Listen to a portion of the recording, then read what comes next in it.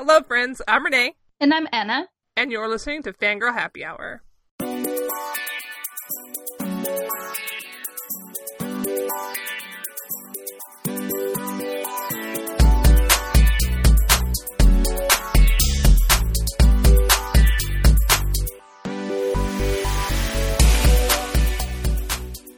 Today we're here to discuss The Handmaid's Tale by Margaret Atwood as part of our Patreon-sponsored Vault episodes. Thank you, patrons, for making these episodes happen. Yay, thank you. Anna's going to do a little dance over there. I'm doing a little dance. Nobody can see, but I'm doing it. I think we have to start with, how terrifying is this book on a scale from 1 to 10? 10. I would also give it a 10.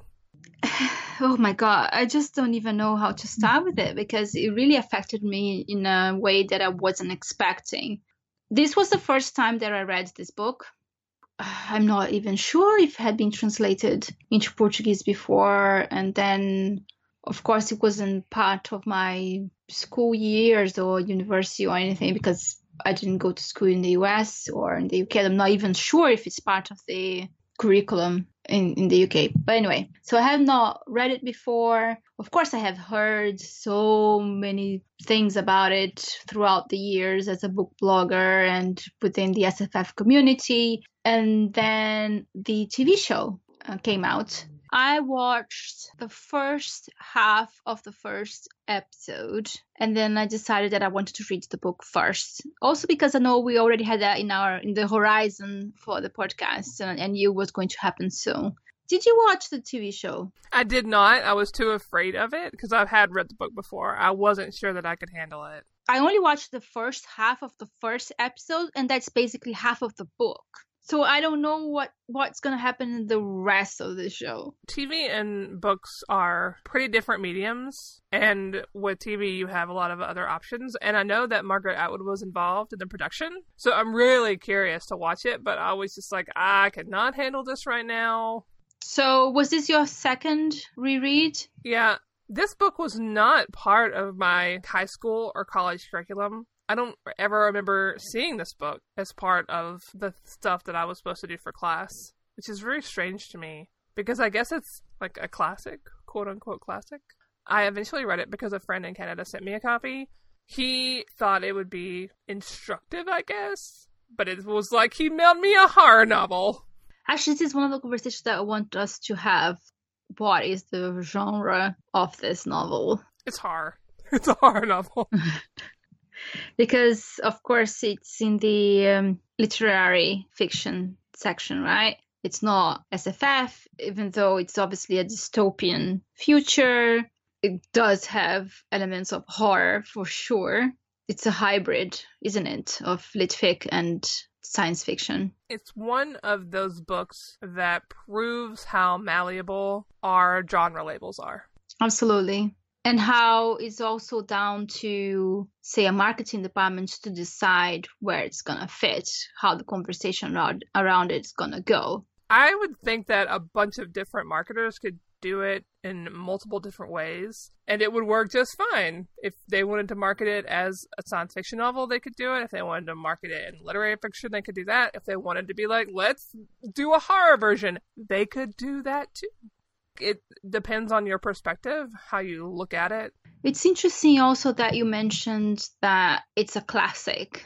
And then that really struck me because I was like, how can it possibly be a classic? Because it's not that old, but it is that old. It's more than 30 years old now. It was published in 1985. Which in turn also makes me think about how the future in this book is very much a 1985 version of the future, right? It's because it's set in the early 21st century, but it feels like it skipped most of what we have seen in the noughts in terms of social media, in terms of internet, in terms of conversations like that. It is a future that feels like it came straight from the 70s to the 2000s. And you would think that would make me less terrified because they call computers like CompuDocs, CompuCheck. Oh no, that didn't keep me from being absolutely gutted by all the stuff that happened in this novel. Do we need to introduce the book to our listeners, or do you think everybody knows about it? I think everybody knows about it. I didn't know exactly what it was about because, like I said, I hadn't read it before, and I kind of vaguely knew that it was something terrifying about women, but not exactly what the details were. And there were certain things that really surprised me about it that I wasn't expecting. The framing device was one of the surprises of the book, and the way that it felt so normalized in many ways, that new reality, even though it was brand new. You're probably right that I shouldn't assume this novel is everywhere. I think I make that assumption because it was nowhere in my childhood, and I didn't hear about it in college. When I started to like push outside of college, make friends outside of like my regular circles, they would be like, "Hey, try this book." And suddenly I got all this cultural baggage on top of this book. It just came like rushing in. So probably to me, that's why it feels like everybody knows about it, because I didn't know about it at all until suddenly I realized it was everywhere and everybody knew about it, except for me. Do you think you not knowing about it before, is it because of where you live, the kind of cultural background you have around you, and the fact that this novel is so feminist? Or it provides a look into what a misogynistic society could do to women? My library just didn't carry a lot of books by women that were science fiction and fantasy. I don't think anybody deliberately kept it from me. I'm sure that if I had gone into a bookstore in one of the cities I lived in, I would have seen it. You just didn't know it was there at that stage. Yeah. Neither did I. But now that we know, and we have put ourselves through the ringer by reading The Handmaid's Tale, what do we think about it? Yikes. That's what I think about it. Yikes. I got really curious because when I realized this was published in 1985, for some reason I thought it was older than that, but it's not. And I was just like, I wonder what other things happened back in the day that feel like they happened a long time ago, but actually didn't. So I went and looked some stuff up. Anna, are you ready to hear about how fucked up the U.S. was in the late 20th century? Yes. In 1965, Griswold versus Connecticut ruled that the Constitution protected a right to privacy. The case itself involved a Connecticut law that prohibited any person from using any drug, medicinal article, or instrument for the purpose of preventing conception. We only got the right to do family planning in 1965. So moving on to 1967, President Lyndon B. Johnson signed Executive Order 11375, which banned discrimination on the basis of sex in hiring and employment in both the United States federal workforce and on the part of government contractors. Do you know when that happened in Brazil? When? 1988. Yep. I've got my stats too. In 1968, the Fair Housing Act was first enacted, and it prohibited discrimination on the basis of sex. No longer could women be treated like crap trying to find housing. In 1968, this one blew my mind. In 1971, barring women from practicing law was prohibited. 1971. That wasn't that long ago, guys. Also in 1971, Phillips versus Martin Marietta Corp. was a case in which the court held that under Title VII of the Civil Rights Act of 1964, an employer may not, in the absence of business necessity, refuse to hire women with preschool-age children while hiring men with such children. Okay. So these are actual laws that are being passed because these things existed at that stage in time. Yep. And that's where our character was kind of like more or less a child in. And then in 1972, Title IX is a portion of the United States Education Amendments of 1972. Part of it says, no person in the United States shall, on the basis of sex, be excluded from participation in, be denied the benefits of, or be subjected to discrimination under any education program or activity receiving federal financial assistance. This is the title that allowed girls to play sports in schools. Oy. 1972. It's just for schools that receive public funding. So that means that if it's a private school, that law does not apply to that. Yep. Also in 1972, a court case established the right of unmarried people to possess contraception on the same basis as married couples. At that stage in the 70s, my mother could not sign a check without my father being next to her. In 1973, Roe versus Wade was a decision by the United States Supreme Court on the issue of abortion. The court ruled 7-2 that a right to privacy under the Due Process Clause of the 14th Amendment extended to a woman's decision to have an abortion, but that this right must be balanced against the state's two legitimate interests in regulating abortions: protecting women's health and protecting the potentiality of human life. And this is why states are working so hard to chip away at Roe. This was 1973, and this court wrote into law that you could prevent abortions if you were protecting women's health. This has been used for such skeevy things. Like, I wish I could time travel to 1973 and punch every dude on this court in the dick. We don't need protection. We know our own bodies. Leave us alone. And the one you just referenced, in 1974, the Equal Credit Opportunity Act, the ECOA, is a law that makes it unlawful for any creditor to discriminate against any applicant. Until the ECOA, banks required single, widowed, or divorced women to bring a man along to co-sign any credit application regardless of their income. They would also discount the value of those wages when considering how much credit to grant by as much as 50%. So think about economic stability. Think about all the things we use credit for these days. They check your credit score to get phones, to get a car, to buy a house. Even in the 1970s, women were still often at the whim of men. Absolutely. It was not until 1962 that women were allowed to work outside the house without their husbands say so. They could before, if the husband allowed it. In 1978, the Pregnancy Discrimination Act of 1978 amended Title VII of the Civil Rights Act of 1964 to prohibit sex discrimination on the basis of pregnancy. This is the socio-political and economic context in which Margaret Atwood lived, thought about this book in, and eventually wrote this book in. History in the book is happening very much so around those changes.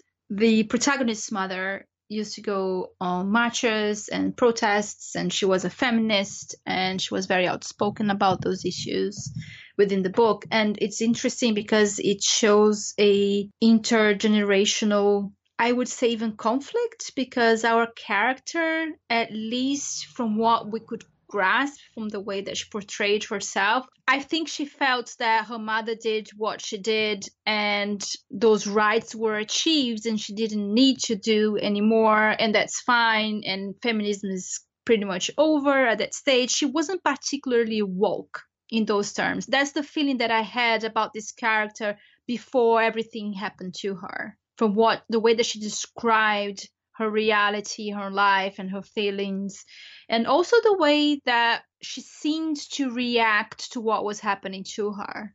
Because I felt a sense of detachment from her. I didn't know whether it was because it was a sense of self-protection, for her to protect her own sanity, or if it was because, as we later learned, because of the narrative device, because she was dictating to someone else, or she was recording what was happening. I think the detachment is probably correct. She feels very distant. I sometimes wonder how much of it is detachment from events as they happen, because as we're reading a version of it after the fact. And we don't know how she felt in the moment, truly. She's only remembering it. And memories can change. And sometimes she'll break out of it. Like, I think there's a portion in the novel where she's really upset. In her telling of the story, she's like, oh God, oh God. And that's one of the only times we really see her break that detachment. And it's probably then when her memories probably hit her. So this novel contains subjugation of women. It contains rape. It has kidnapping, murder. All sorts of different kinds of abuse. When my friend gave me this book and I mentioned it to somebody else, they were like, oh, that's the book about the crazy Christians. While I was reading it, this didn't feel like Christianity to me. And I grew up Southern Baptist. I mean, I left pretty early, but I grew up that way. And this did not feel the same. It's like whatever group this was borrowed a lot of religious ideals and behavior, but it didn't feel Christian. It was like the bastardized version of some form of Christianity. The world is immersed in a type of Christianity because it mentions the Bible and it has the way that the characters are named, the rituals that they must follow, and the reasoning behind it. However, I feel like this is not a deeply seated religious mandate. It's much more, we need to do this, we will do this, and this is our excuse. This is the only possible way that we can do it. It exploits religion. When I say it, who are we talking about even? The leaders are military. In the book, from how I read it, this started in the military. There is not like one figure that you follow. Or is there, and we just never see it because it's not relevant to where our narrator was. That could be. Obviously, there is a hierarchy because you have the commanders and you have someone they answer to. We only see such a small part of Gilead. We don't know how things are elsewhere. We also see them using visuals as propaganda to be sent to the quote-unquote colonies. Everything our narrator sees, we don't know like what's true, what's real, what's propaganda. We don't know how far up it goes. We don't know how far out it goes. So we're very limited in our view because our narrator is limited in her view. Her world is deliberately limited.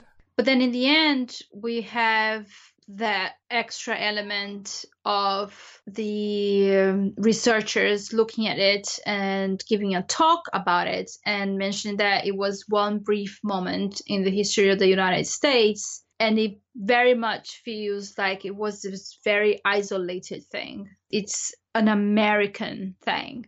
A very, very, very specific type of America. It seems like New England, perhaps, because they take the capital, they take Boston, they obviously take Maine too.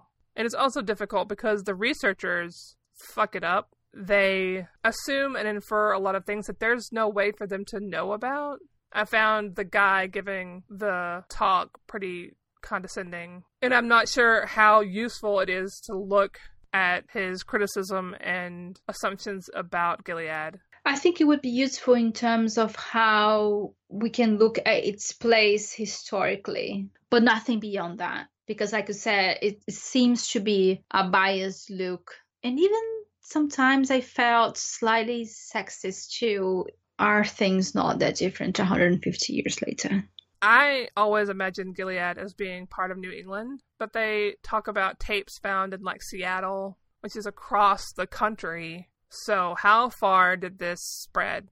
They also talk about like the Republic of Texas and how they formed their own government. Was that government there the whole time, or did Gilead actually take over the whole country? So you never know. Like the book doesn't explain to you like the political and geographical makeup of the U.S. at any point, so it just leaves it up in the air. The way I took it is that Gilead was a very limited place in New England. He talked about how one of the researchers of the early Gilead period, who didn't live to see the country develop, he shipped his notes and stuff to somebody in Canada. If they were finding stuff on the West Coast about Gilead, people had been recording it and shipping it out. Because I don't see how, even with the military, the U.S. is big. And if they say it's over, because they're having this little meeting in 2165 or whatever, if this period has ended, then they couldn't have had this whole country. Even during the narrative, we hear about resistance. So those are happening. Her narrative survives, assuming that it's real. Survives because there is a resistance. There are the eyes, and apparently there's a resistance in the eyes. These are the supposedly like investigative body of Gilead. And then you have like an underground female road. I was very uncomfortable with this terminology. I know, right? I was like, you could not have named it anything else. Do you have to appropriate something that does not belong to you, Margaret Atwood? And also, the point you made about sexism, they make a joke, the underground railroad. At that point, I took a step back because I thought to myself, oh, maybe it's not over. Maybe it's someone still from the future of Gilead looking at the beginning of Gilead. But no, it's just flippant comment about women. At least there were two different resistance groups that Offred came in contact with. One of them she loses contact with because they discover her and she kills herself. Although, I'm not really sure if I trust that story about Glenn killing herself because she realized the eyes were onto her. I'm not sure I trust that narrative. Yeah, it could be propaganda. Or even perhaps to lead her, to give her the idea. Because the person that was in her room, the person that the commander and Serena Joy had before her, committed suicide. The reason I wonder if the suicide as a way out is not being fed to them by Gilead government is because the doctor tells her, well, soon you won't be able to have kids anymore. She's 33 years old. So also this government is peddling this really gross idea about female fertility. It's not like you turn 35 and suddenly you have like a 90% less chance of getting pregnant. Like my mom had me when she was 40. My mom had me in her 40s in the 1980s. They're peddling this propaganda like once you hit like a certain age, I assume 35, you run out of time, you're no longer viable. So maybe you want to start thinking of a way out.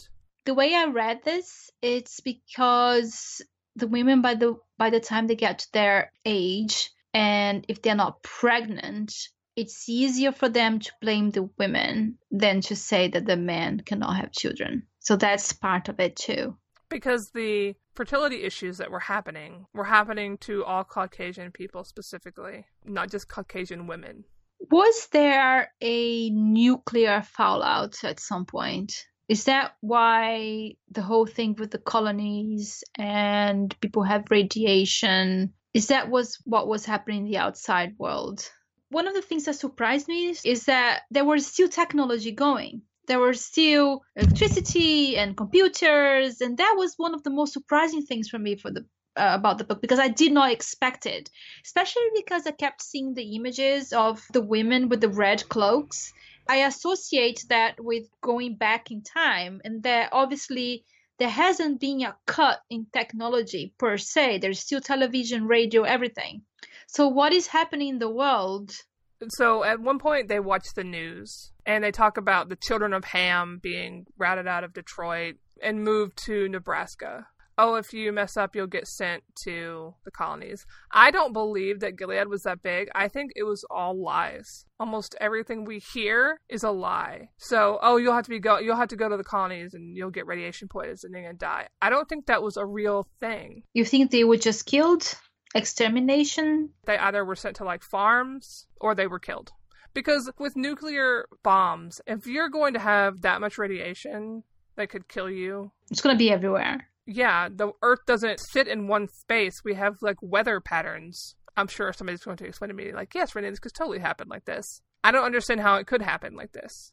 If this happened in the late 80s, early 90s, and we're watching the 21st century of this world, any sort of nuclear explosion is going to affect way more than just the borders of these colonies. So I think that was just propaganda by Gilead to scare them into obedience. And any video that they saw was just more propaganda. But it's also about control, right? How do you control people? You give them no choice. You let them think they have no options. And you give them no options. Except options you want them to have. Exactly. I don't know how much of the dysfunction in the house that Alfred was in is indicative of dysfunction in other homes. Serena Joy and the commander don't seem to get along, and Alfred is just one of maybe several women who he has broken the rules for and invited into his office to play Scrabble with him. And I really got the sense that the commander was a true believer of this world that they had built. You had a sense that he was a true believer. He was okay with how the world was. Men were in power, so they could make exceptions to rules that women couldn't make. That's a very interesting take in the situation. Your reading is really good and could be a possibility. I read it as he wasn't a true believer. He was he was exploiting the situation to his benefit. There was an element of belief there, obviously, otherwise it would all fall apart. But I think he was very pragmatic too. He knew where the power was. Of course, he saw women as beneath him. But I'm not sure if he was as true believer as he was supposed to have been. Although I really like your reading too. I'm pretty sure the reason that I think that is because of the conversation that they have in the bar when he takes her out. He wants to break the rules because it gives him like a power trip. Yes. So he wants to see her reading. He wants to see her wearing lingerie. He wants to take her out and let her do things she's not supposed to do. He gets off on it. Based on what he told her in the bar and all the things he lets her do and get away with, that's why I think, totally true believer, totally getting off on this. Although we're only seeing his behavior through her perspective, so then we have to consider it that way. You have to think about the professor's talk at the end, where he said he did the research to find out who Offred might have been. He looks into 2 potential men, but their wives weren't named Serena Joy, which makes me wonder if Offred maybe made up her name so she wouldn't be found. Then I got to go, okay, well, if she made that up, what else did she embellish or disguise to throw off the scent of people who might find her? I don't believe the professor at the end in the talk found the true guy. No, I don't think he did. Do we like that character? Do we have sympathy for him? I don't. No. I have no sympathy for anybody except for the people like Rita, Cora, Offred, the people that were trapped in the system. The women who were complicit in it, that fucked me up. Do they have any choice? You always have a choice. Or is it that about survival too? Well, if you take the choice to subjugate somebody else for power, just so you survive, what kind of survival is that? You're alive, but that's about it. I wouldn't judge a woman who decided I would rather be alive in this situation with power over these other women, but I could not do it. I could not do it. It's too fucked up. I really don't know what I would do in that situation. I would be like Mora. Although, in the end, they beat her down too. They find a place where she'll fit and they stick her there.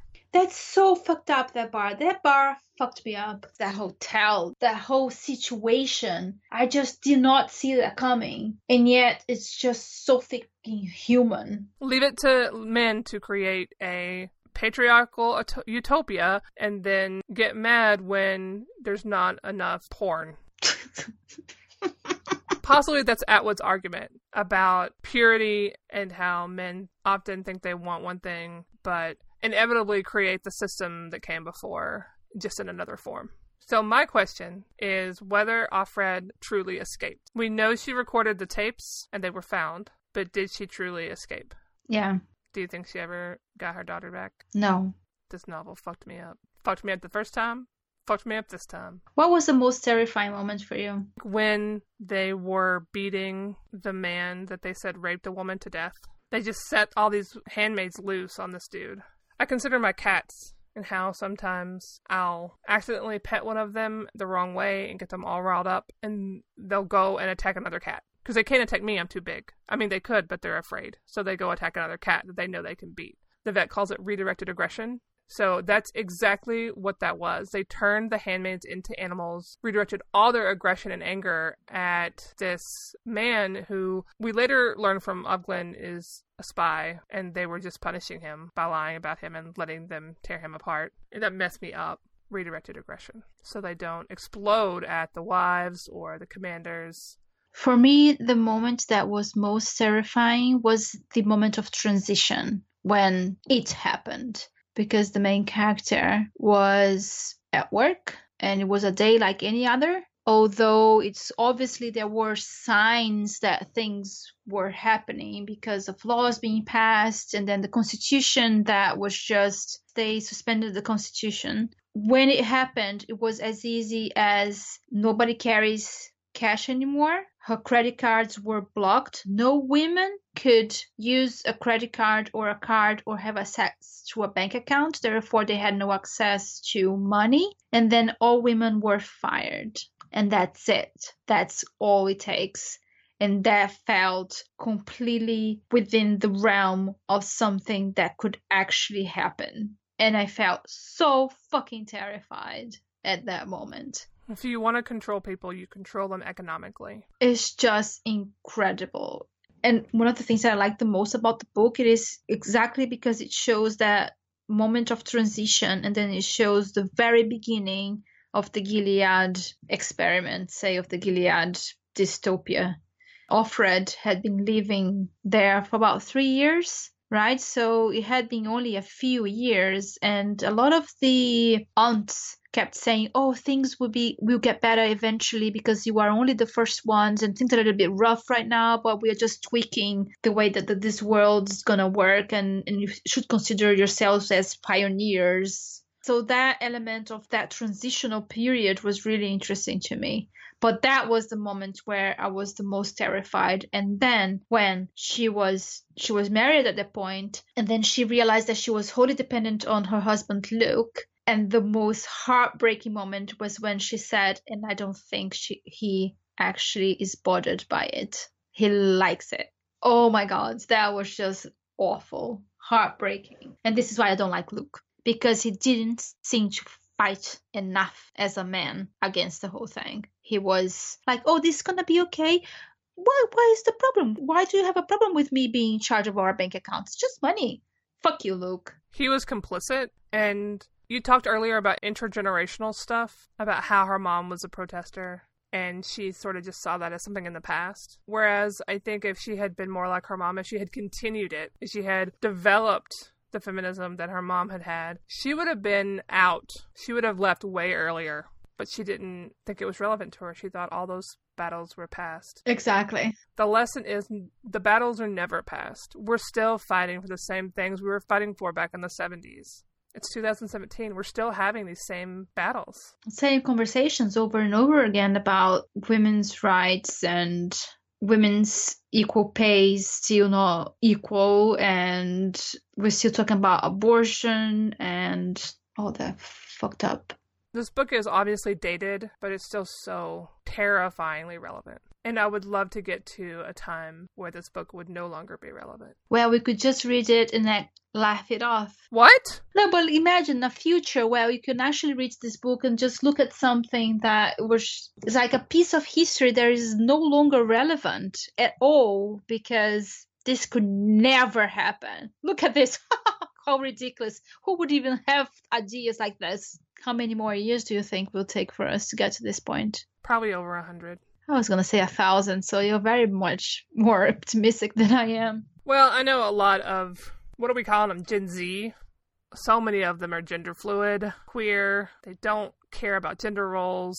So I have a lot of hope because I know a lot of those kids like that. Good. So that's why I think I'm more optimistic. I think gender as a social construct, it can be so poisonous when you force it into a binary.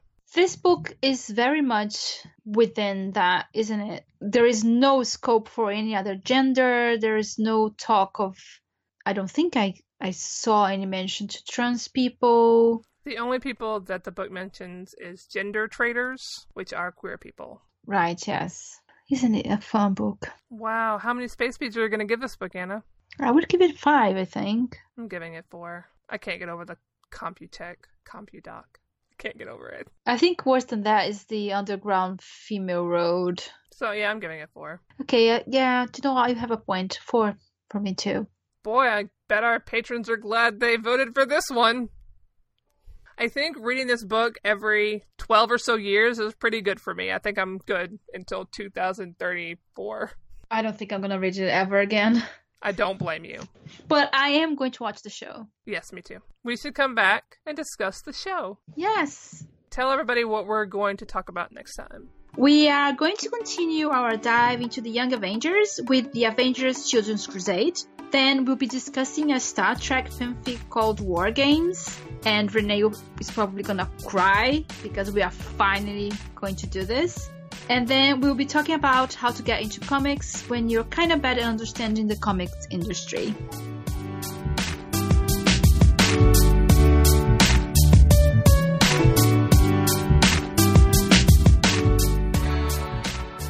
Thanks very much to our Patreon supporters for making this episode possible. We appreciate each and every one of you for supporting our work. You can follow and chat with us on Twitter at Fangirl Podcast. You can email us at any time at fangirlhappyhour@gmail.com with feedback, concerns, or questions. If you listen to us on iTunes, we'd love it if you left us a review. Our show art was made by Ira. You can find links to their work in our show notes, along with information about the media we discussed in today's episode. Susan transcribes our episodes, and you can read them on our website at fangirlhappyhour.com. Practice good sleep hygiene, get plenty of water, and contact your reps every day. Listen, I have only one advice to give, which is invest in gold. Keep a stash of cash. Do not rely solely on credit cards. Thanks for listening, Space Bees. See you next episode.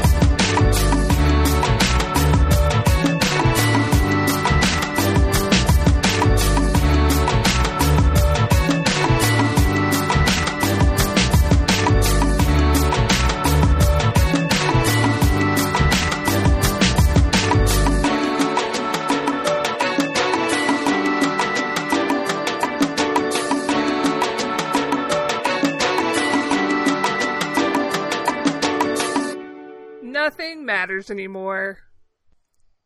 Nothing matters. Yeah, I got nothing. They lie directly to our faces.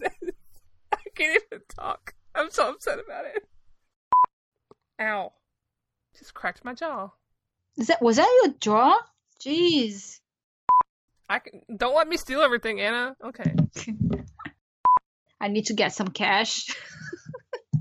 Put it under my mattress or something. Are your vowels the same as Spanish vowels? More or less. Oh, okay. Interesting.